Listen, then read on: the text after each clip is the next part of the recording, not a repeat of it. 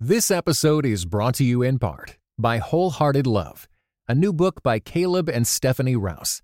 Overcome the barriers that hold you back in your relationships with God and with others, and delight in feeling safe, seen, and loved with Wholehearted Love. For more information, go to Tyndale.com.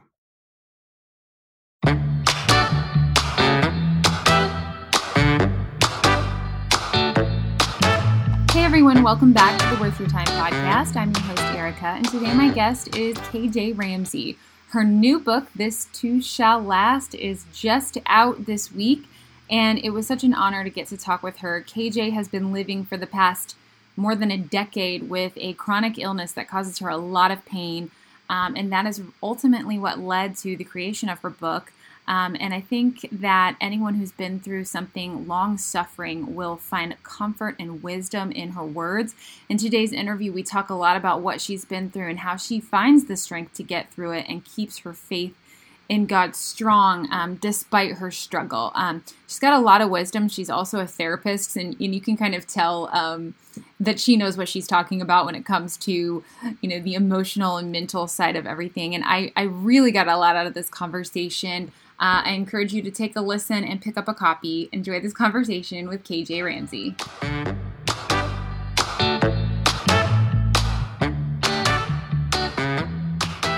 All right, KJ, thank you so much for joining me on the podcast today. Thank you for having me. So we are here, in part to talk about your new book that's coming out, This Too Shall Last. And I'm so excited to finally be talking with you because I feel like we connected, I don't know, I feel like it was close to a year ago almost through Hope Writers. And, maybe, yeah. Yeah. And so I had seen sort of the progression of leading up to the book. And now it's like finally, is it next week?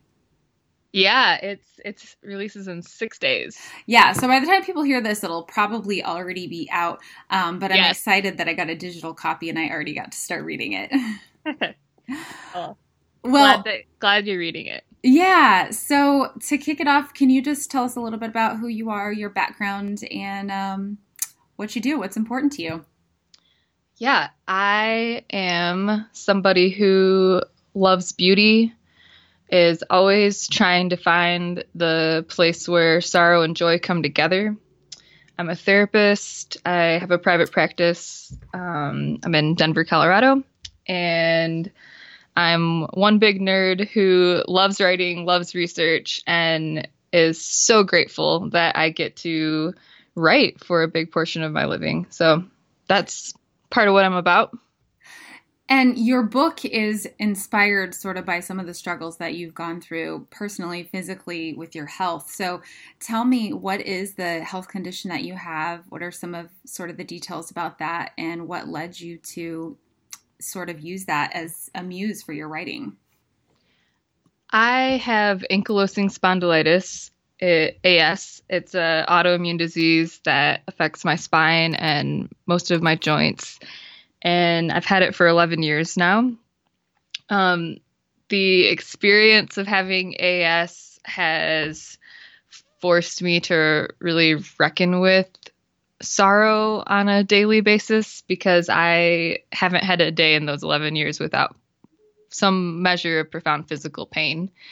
But when I write about suffering, I'm writing about that, but I'm also writing about the many painful parts in our stories that we did not choose, but are there, and speaking into who we believe we are, who we believe God is, and how much joy we feel is possible to experience. And so for me, that means writing in part about my disease, but also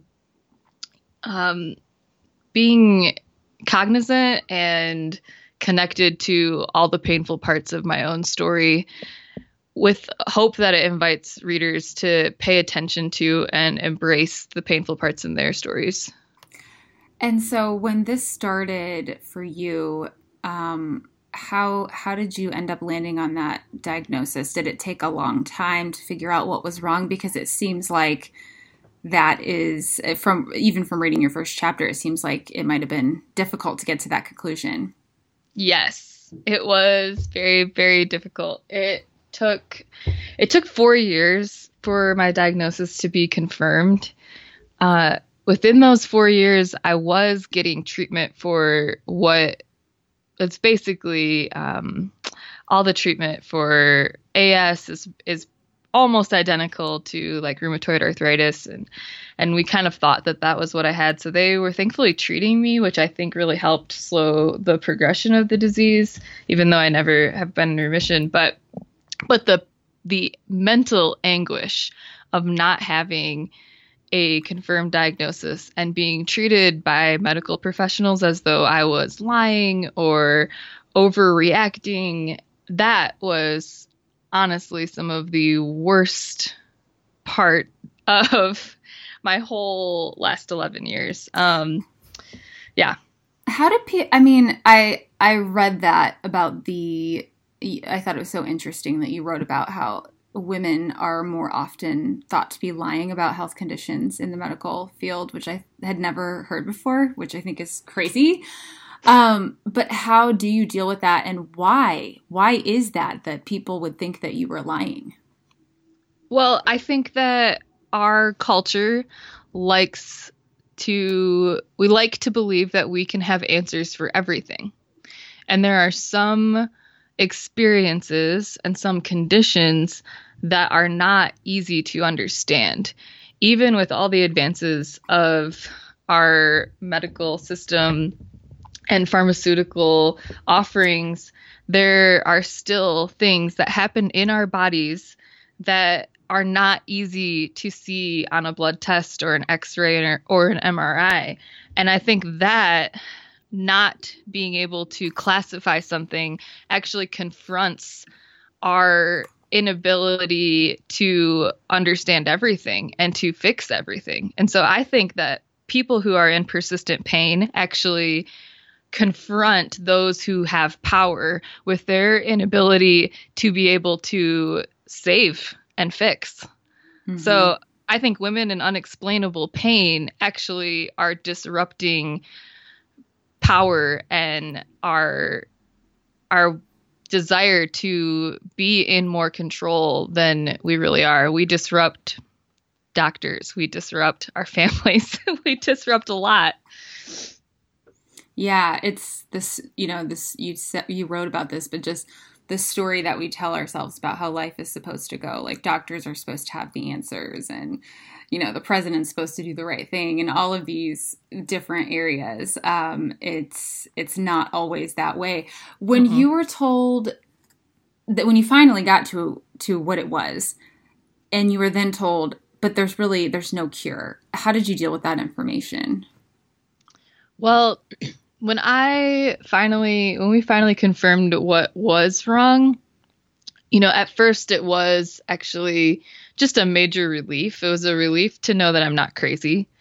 It was a relief to know I hadn't overreacted all these years.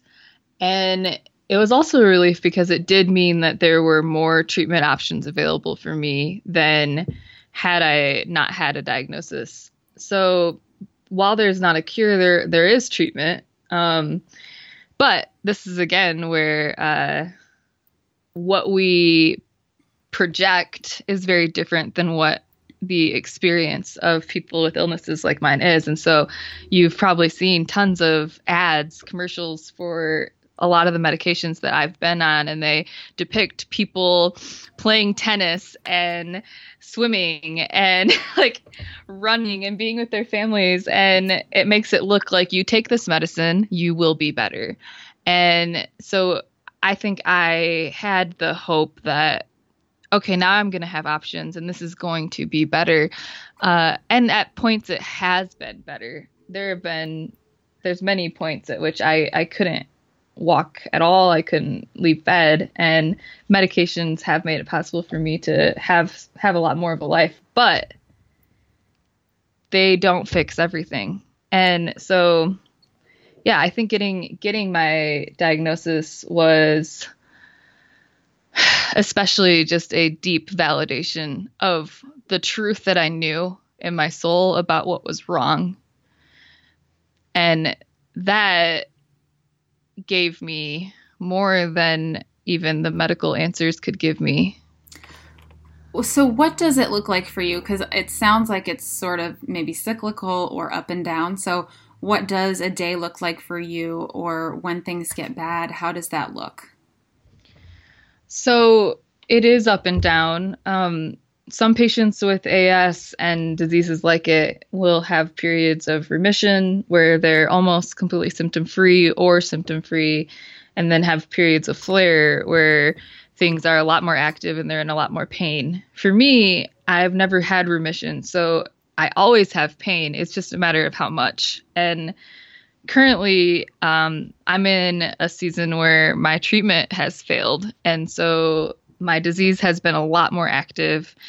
There's a lot more inflammation in my body, and what that looks like is every morning and night, especially, I'm in intense pain. I can't walk easily. My joints in my fingers are swollen. I can't wear my wedding rings. I use heating pads. It can look. There's many seasons in which this happens, and even when my treatment is doing well, there can be just random days that I am in a ton of pain and I cannot walk. I can't move. I can't barely hold even my phone in my hand. So it goes up and down. But yeah, and I think that's part of why I love to write about from the place of my experience, because I want to invite people to be willing to be where they are, knowing that it will continue to change, and there will be days that weakness makes you so weary that you can't do anything, and there will be days that you are able to do more, and like there has to be a courage to show up where we are, or we're just going to crumble. Yeah. What is your thought process on a hard day? What are you thinking about to get through? So on a hard day, I think the day would begin with a groan, and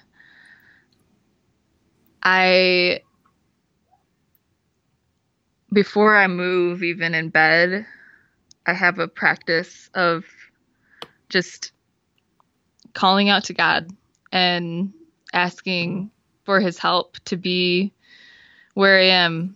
And I might say, this is hard. Because it is demoralizing and hard to wake up in as much pain as I wake up in, as many days as I do. And I practically care for my body where it's at. So every day I will hobble to the couch and my husband makes me coffee and hands it to me because I can't make it myself or pour myself. It's just too much for my wrists and hands. But on harder days, I have to be willing to go lay in the bathtub and let the heat help my body move a little bit more than it could without it. So I think my thought process is about willingness. It's like consenting to be where I am and be in the reality that I'm in, that my body deserves care, and that has to take the priority over what I wish I was doing. Yeah, it's kind of like so many times I hear, advice, just be where you are, and, little things that you'll hear in yoga or meditations, and you think like, I should do that. Like that's a good idea. But when you are literally physically dealing with pain, you almost don't have a choice but to embrace that in order to get through, would you say? Yeah. I mean, the alternative to being where I am is being frustrated. Mm-hmm. Now, being where I am involves being frustrated. I don't like being in as much pain as I am in, but by this deep belief that God is with me and that there is goodness breaking into this world, I am able to turn toward my life like there is actually grace here.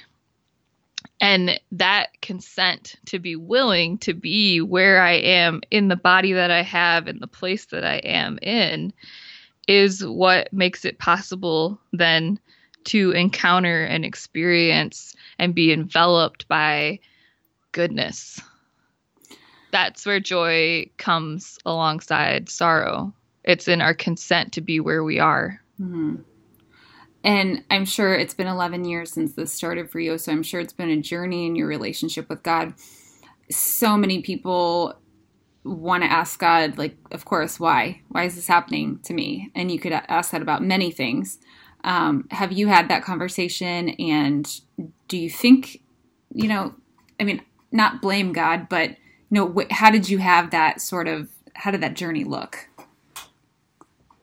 Well, like you said, it's been an 11-year journey, so I won't really be able to describe all of it, but yeah, I've asked those questions. Yes, I continue to ask those questions. And, it really depends on the season and what was happening as to what the tone of those questions was and what the canopy of color around it looked like. But I think that what is more important for people to hear is that those questions are allowed, mm-hmm. and that God himself in Christ asked these questions and cried these cries of, my God, why have you forsaken me? Every question, every doubt is actually welcome, and it's in the speaking of it that we start to experience being heard by God, and that we're able to encounter Christ in his story, that he really did experience this absolute distance between himself and the Father. And this place where we feel so distanced from goodness and from life and joy is a place where Christ has gone and stands with us. When do you feel closest to God? I think I feel closest to God on my hardest days, often when I am in the bathtub. Not because I want to be there, but because I have to be there. And I start to contemplate Jesus and his pain. And he meets me. Somehow there, in agony, I start to know that Christ is with me and loves me and is suffering with me.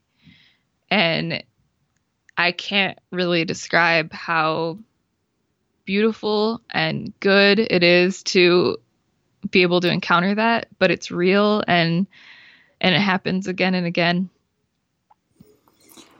Now, this book, I think you said it was basically came out of an article that you wrote for Christianity Today. Is that right?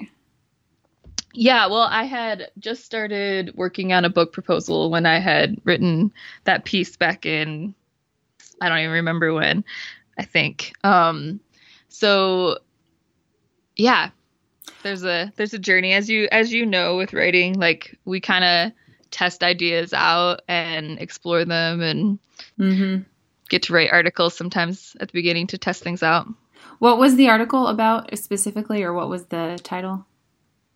I don't even remember which one it is. I read it. I can't remember either. I mean, it might have been, well, there was one a long time ago about, like, I'm not invisible to God, but mm-hmm. I think it might have been the God made our brains to need others. Yes, that's it. That was it, I think. Yeah, that was interesting. Well, that kind of leads me to another question, which was, I thought it was so interesting when you were writing about how, I think, and correct me if I get this wrong, but like our brains use the same circuits to process pain as they do in social connectedness. Is that? Yes. Yeah. So that was really interesting to me. How did you figure that out and come across that? And what does that mean for us as social beings in pain? Yeah. So I don't remember how I initially came across that information because, like I said, I am a nerd and I like to just read so much. So, I think I started to encounter how our brains are both embodied and relational through the work of Dr. Kurt Thompson, who wrote The Soul of Shame and Anatomy of the Soul.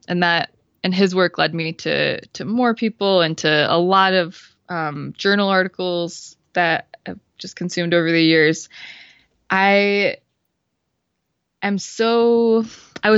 I first read The Soul of Shame, I was so amazed because it described in both theological and physiological terms why a life like mine that includes so much pain can also include so much joy because of how God meets us.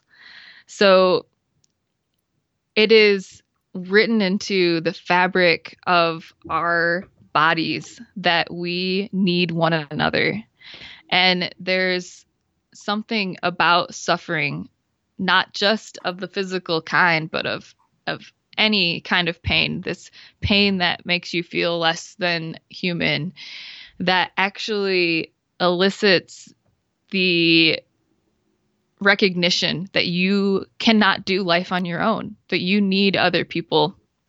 And it can propel you to reach out, to be seen and to be held in a way that actually is profoundly healing for your body and soul to experience the kind of trust that you were always made to have.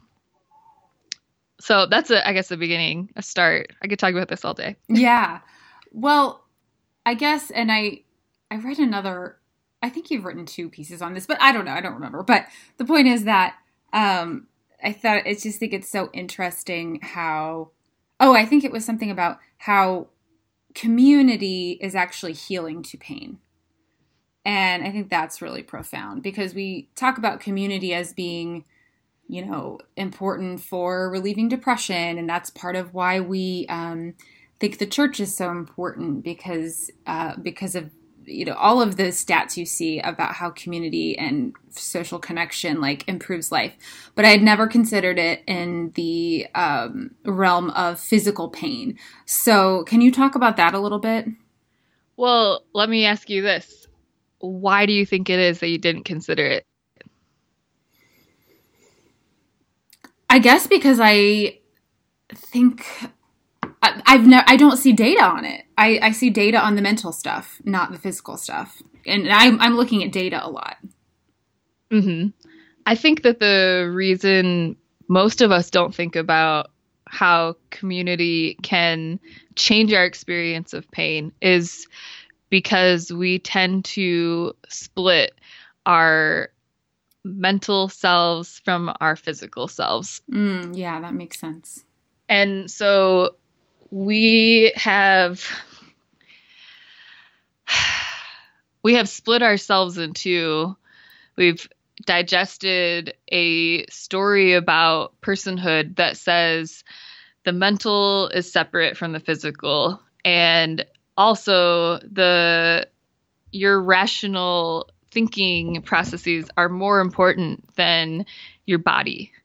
Mm-hmm. And I think it's this devaluing of the body that actually perpetuates ways of being that are aimed at self-sufficiency and driven by shame, that any sort of weakness is something that needs to be hidden and dealt with on your own until you can come back to a place of strength.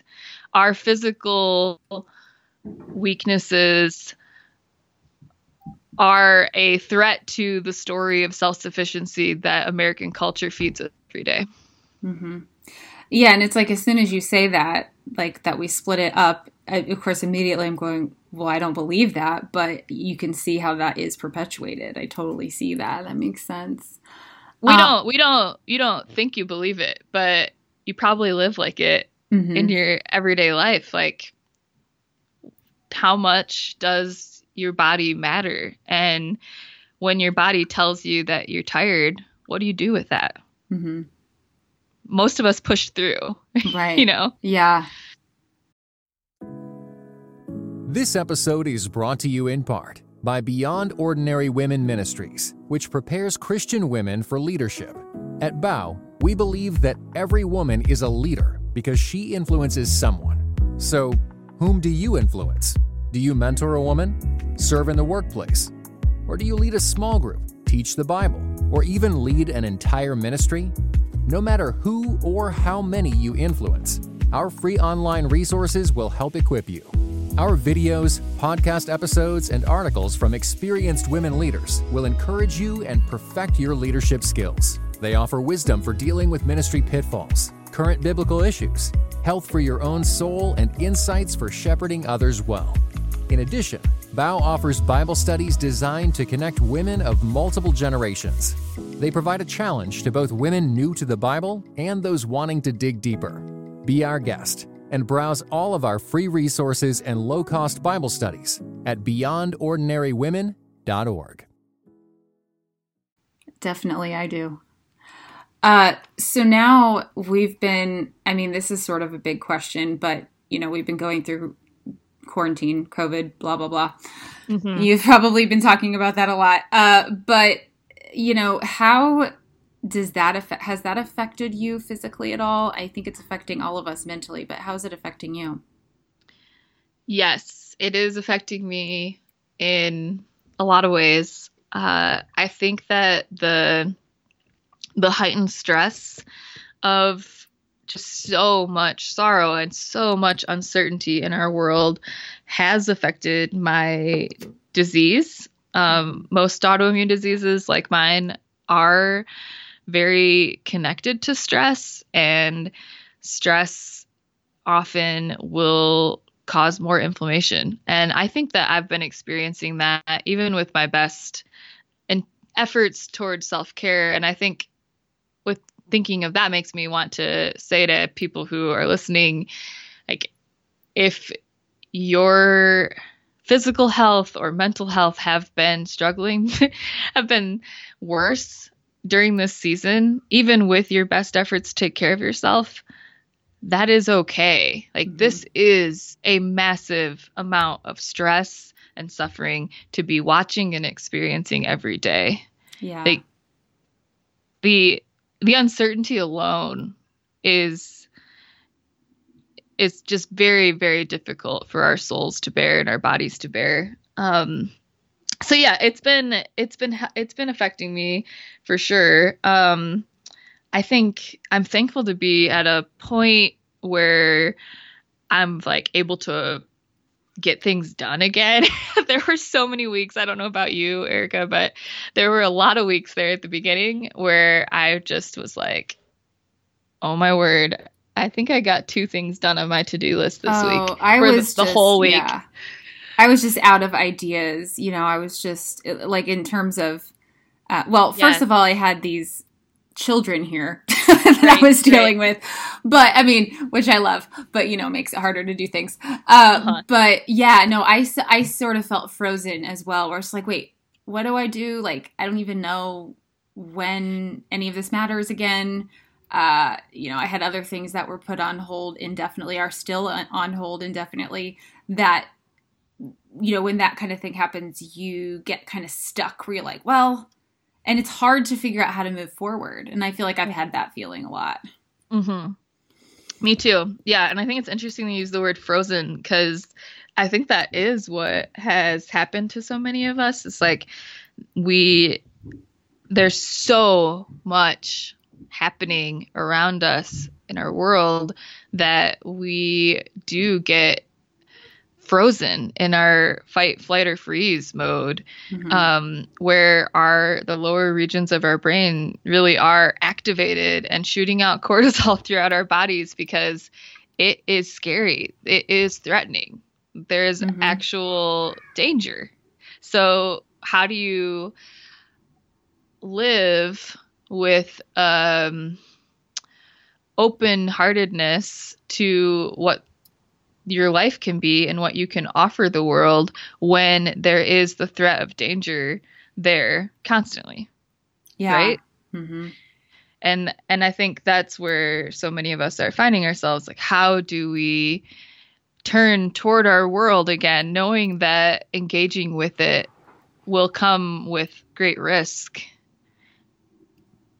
And how are you, I mean, what's going on in Colorado? Are you guys lifting restrictions right now, or? Right. So today is May 6th. So in 2 days, we'll be going to what they're calling Safer at Home. And it's kind of like our first step of coming out of our heavy social distancing. And we also have like, you have to wear a mask or you get a fine when you're in public. I think you're allowed to outside, though, be walking without your mask on. But yeah, there's a lot of restrictions. And honestly, for me, that's going to last a lot longer because I'm in the vulnerable population. So like from our government mandates, I have to stay home. But also from like what I physically need, I'm going to need to stay home for a really long time. And so my husband and I are just mentally preparing ourselves, I guess, for knowing like, I don't know, I might be home through this year. And it's the same kind of thinking like that you were talking about before about having to be where you are and embrace that. Yeah. Consenting to be here and consenting to like to have to hold the uncertainty that comes with not getting to engage life the same way as I used to and that others can. Like this is affecting me financially. This is affecting my practice. This is affecting what opportunities that I have, and the loss of income is real, and that will continue to be real. And can I trust that God will provide for me here? That is the question. And the answer will be yes, but it will come with tears and wrestling. Let me ask you this. I meant to ask it earlier. How do you think the church deals with people that are dealing with like chronic pain and physical issues like you? I know that's so broad, the church, but in your experience, what can they be doing better? Well, I think the church often deals with people who are in chronic pain and with invisible illnesses and struggles, including mental health issues, by closing their eyes. I think the church likes to look the other way and pretend that we are fine or that our pain is our problem. Our lack of faith. I actually think that's how most of the church deals with weakness, and that how we respond to weakness actually shows the story we think is most true, which is not the story of the gospel, but it's the story of the American dream. That striving and self-sufficiency are the goal. Self-sufficiency is the goal, but the gospel includes a God who died.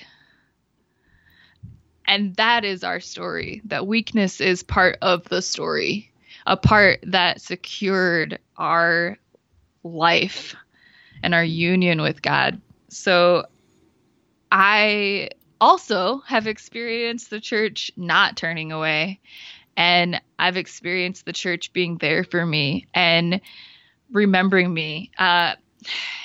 On Sunday, I broke down in tears during our streaming service, which we're all like so sick of streaming services, I'm sure. But we were Anglican, and we have prayers of the people as part of our liturgy every single week. And in our prayers of the people, they remembered me. And I hadn't asked to be prayed for, but someone had asked for me to be prayed for. And I was just sitting there praying, Lord, hear our prayer. And then suddenly they said my name and asked for God to strengthen me and be with me and provide what I need. And to hear my name remembered without me asking for it to be remembered just went to the center of my soul, that I am seen by God. And that's what we can do for those who are suffering. We can remember them. Do you think, I guess, are there any other ways that come to mind about how the church could do a better job? Well, there's a million ways. That would be probably like a whole bookshelf worth of books to write, I think. But I think currently, to keep it really practical, that the church can do a better job by trying to think of who are the people in our midst who may be struggling and to go toward them. Jesus is always moving toward people on his own. And we cannot just wait for people to ask for help, although there is a great grace and there's a great need for people like me to learn how to speak up and to advocate for ourselves, to ask for what we need.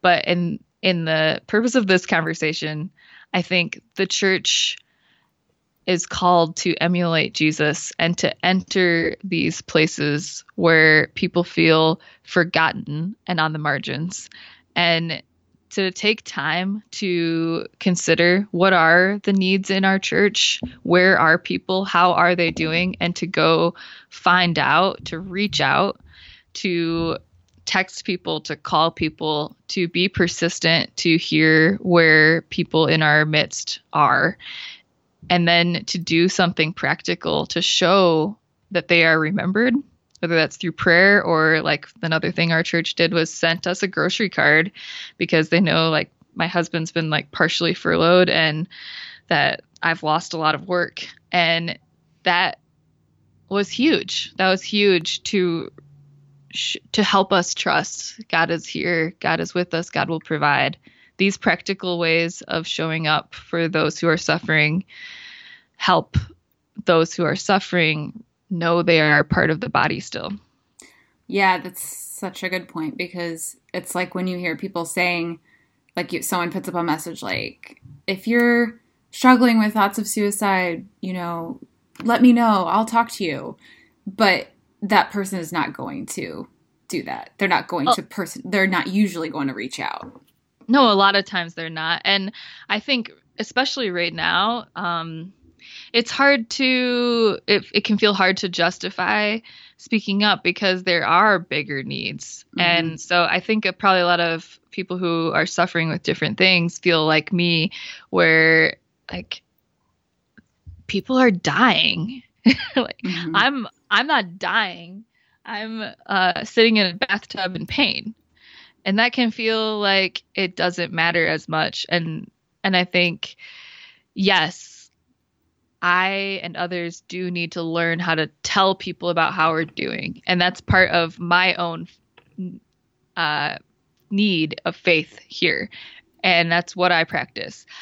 But also knowing that so many of us are in a place of weakness and feeling like our stories pale in comparison to the great suffering surrounding us. Church, please remember us. Please reach out to us. Mm-hmm. Please tell us our stories matter.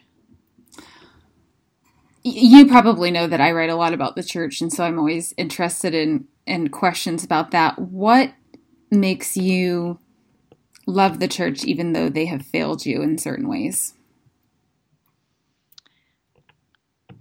I love the church, though she has failed me, because she's also where I have encountered Jesus and where I have encountered love. And I believe in my bones that I cannot know the love of God in Christ without also loving his body and being loved by his body. And I remain a person of hope for the church because I have tasted how good she can be. I've also tasted how horrible she can be, and it has shattered parts of my soul. And that's a story that we haven't even talked about and we don't need to get into. But I guess I say that because so many who are listening probably have experienced deep hurt and betrayal and feeling forgotten by the church. And I want them to know I have too. And yet the church is where grace is. And there are safe people. There are good people who will listen. There are people who will love without strings, without just wanting to use you to build up their fame and their glory. And as we are able to find those people, those communities of safety and reciprocity, we will more fully get to experience the good shepherd. That's good. Did you always know the title for this book, or did that come later? Well, in the very, very beginning, it was something else. But when we were pitching the book to my publisher and my editor came back and was like, so the sales team wants something a little more interesting. My husband and I did some brainstorming, and I don't know why, but I was like, oh, I know why.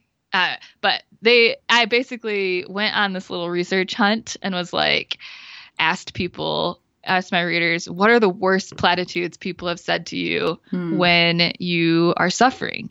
And the number one answer was, this too shall pass. Yeah. And my husband and I looked at each other and were like, this too shall last. It's so good. Yeah. It's such a perfect title. I've told my agent, I'm like, I don't think I'll ever have a better book title than this. I don't think I can ever top it. Yes. So, how'd you hook them on the idea? I mean, no, there's so much that goes into getting a book deal, but is there anything that you think was the standout of this book? Or just like, I don't know. Have they given you any feedback about why they thought, you know what, this is the one, we're going to place our bets on you? I honestly don't know. From my first conversation with my editor which my whole process was like pretty backwards. I didn't even have my proposal done when I started to talk to my editor. And he actually was the one that encouraged me to make this a book for all kinds of suffering, not just for chronic pain. I had thought, the common publishing wisdom of like, have your niche and focus, in on just like one specific person. And so I thought, well, I have to write this for like very small, focused audience. And so I was pitching the book as though it was for chronic pain. And he was like, like there's so much more here. This could be for any Christian who experienced something hard that lasts. And so I don't really know, but I personally, I'm just so thankful that my publisher saw more potential in it than even I did and helped me dream to that my story and what I've learned within it could actually connect with a lot of people in a lot of different situations. So yeah, they were the ones that kind of made it bigger than I dreamed for myself. Well, it's, I have to say, I'm impressed by your emails, and all the artwork that goes with everything you do is so beautiful. So I don't know if you do that. Do you do that, or does someone else do that for you? I do a lot of it. Yeah, I do have a little bit of help with my with my friend, my friend, she works for us, but Alexis with Apricot Services does some of the stuff. But yeah, I do a lot, pretty much most of it, because I just really love, I don't know, I'm a beauty hunter and I have a background in marketing. And so I genuinely love making things beautiful. Yeah. Well, it helps. It helps make people want to open those emails and do what they say. As a member of the launch team, I say that because I was looking back through some of them and I'm like, wow, these are so well done. Like I'm, I don't feel like I'm used to seeing that. So you guys are doing a great job. What thank you. Are you thinking about 6 days out? I mean, that's kind of a crazy time. Like you're going to have finally, after all this time, it's going to be launch day, and it's not the launch day you expected because of COVID. No. But what is going through your mind, and what are you expecting or hoping for on launch day? Gosh, that is actually a pretty hard question for me. Yesterday, I cried about launch day when I realized it was a week away. And I thought I was okay. Like earlier in March, when we were at the beginning of quarantine, I had grieved. Okay, like I'm not going to get to do speaking engagements. I'm not going to get to do book signings. I'm not going to get to have a book launch party. And I grieved that, and I thought I was good with it. But it turns out 1 week away from my book coming out, I'm not really good with it. So yeah, I don't really know what my hope for that day is. Because I wanted to be able to celebrate with people in person, and I won't get to. I hope that there can be a quiet joy in having done the work I set out to do, and that God was faithful to give me the ability to do it. Because there were times when I didn't know that I'd be able to even finish this book, and He provided what I need. So I hope that there's that quiet joy, and I hope that people find it. I hope that it reaches people in ways that I couldn't have on my own. But yeah, I really don't know what that day itself is going to be like. Do you have a list of things that you're doing? Like, do you have some other podcasts lined up, or things that you are doing for the day specifically? No, I mean, I should tell you that I have some big plan to make it sound like I'm some author that everyone wants to talk to. But the reality is I have a wide open day, and it's going to look like most of the rest of quarantine days. Well, I don't have a plan. It's interesting because it's like you get to launch day, but you're like, but I've been doing this for months now. Yeah, no, I mean, there's other days that have lots of interviews and things, but that day itself, I don't have currently anything planned. And I might read a little bit from my own book for myself just to kind of savor the words. And I'm probably going to lay in my hammock. And yeah, that's about what my plan is right now. Well, it comes out the 12th, you said? Yep, May 12th. Okay, cool. Well, I'll just release this next week then, because I come out on Tuesday. So I'll just release it on release day, and that'll be a podcast for you. Yeah, I mean, there's lots of podcasts that have been recorded before. Yeah. Before, you know how that goes. But there'll be a lot coming out. But in terms of what I will actually be doing on that day, yeah, there's not a lot planned. Yeah. I want to ask you before we go, who are writers that you like to read and that you find inspiration from? Yeah, my favorite author of all time is Kathleen Norris, who wrote Acedia and Me and Dakota, The Cloister Walk. I think that her example of pairing personal story with research and being part of a tradition bigger than herself is very compelling and creative. And so I find a lot of inspiration from just her example. And I read a lot of Eugene Peterson. whenever I'm feeling tired in my vocation, I turn to either one of his books or an old recording of him somewhere. I just will go search for something that I haven't listened to yet. And I find a solidness that tells me it's okay to be where I am, and that patience wins in the end. That like, I can resist the pull to platform building and people pleasing and be where I am and do my work. And that's where joy is. And lately I've been really, really loving Walter Brueggemann, for about the same reasons, but I think his prophetic voice encourages me in mine too. What about any peers, like peer-like writers that you like? Yeah, I mean, Lori Wilbert is one of my best friends and is a peer's writing who, both as my friend and just as a fellow writer, really encourages me and makes me think and again, like, inspires me to stay faithful in my work. Trying to think. Lately, this year, I really loved reading Seth Haines' The Book of Waking Up. Mm-hmm. It was beautiful, and as from a craft perspective, I loved his short chapters. I felt like they were genius in their hospitality toward the reader to stay tracking with a difficult subject. So that's another one. Okay. Yeah. Those are good. Do you have any podcasts that you enjoy or anything you've been watching on TV that you could recommend?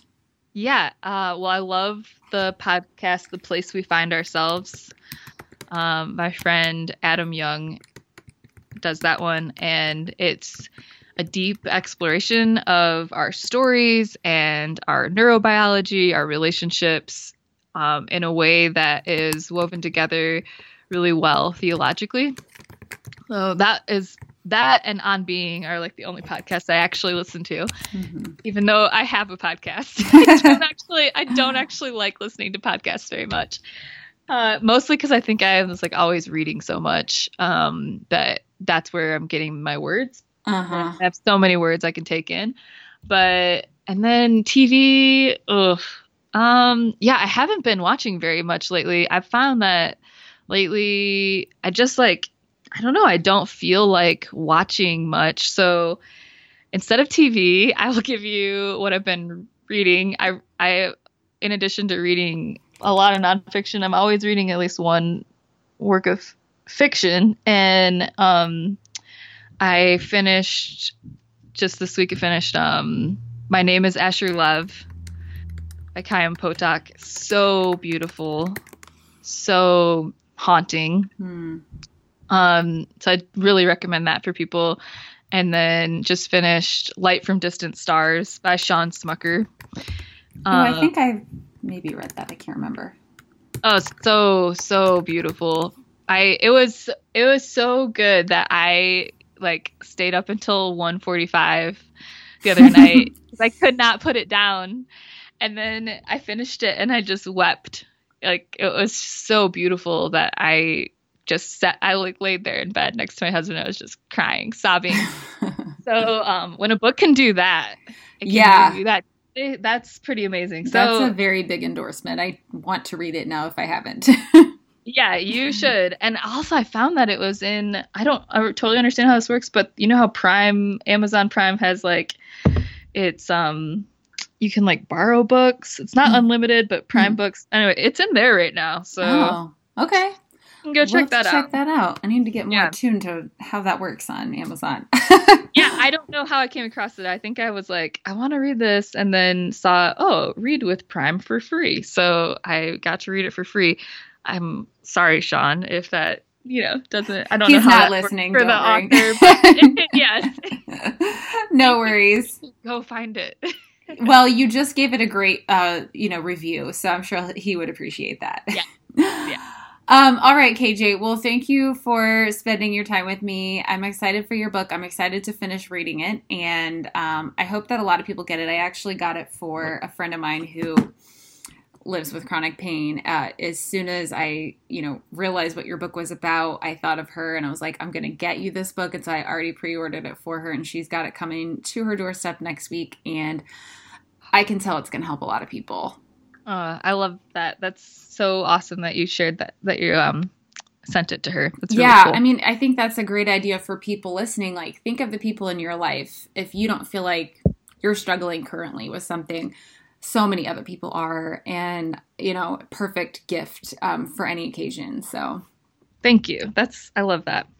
Thank you all so right. much. Well, I will let you go, but it was so great to finally talk with you in person, and I'm looking forward to next week for you.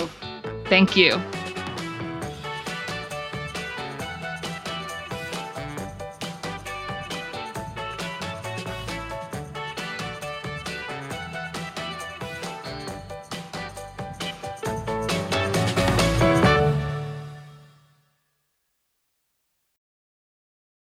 This episode was brought to you in part by the Lord of Spirits podcast. Many Christians yearn to break free of the influence of secular materialism and to understand the union of the seen and unseen worlds as made by God. What is the spiritual world like? Tune in wherever you get your podcasts.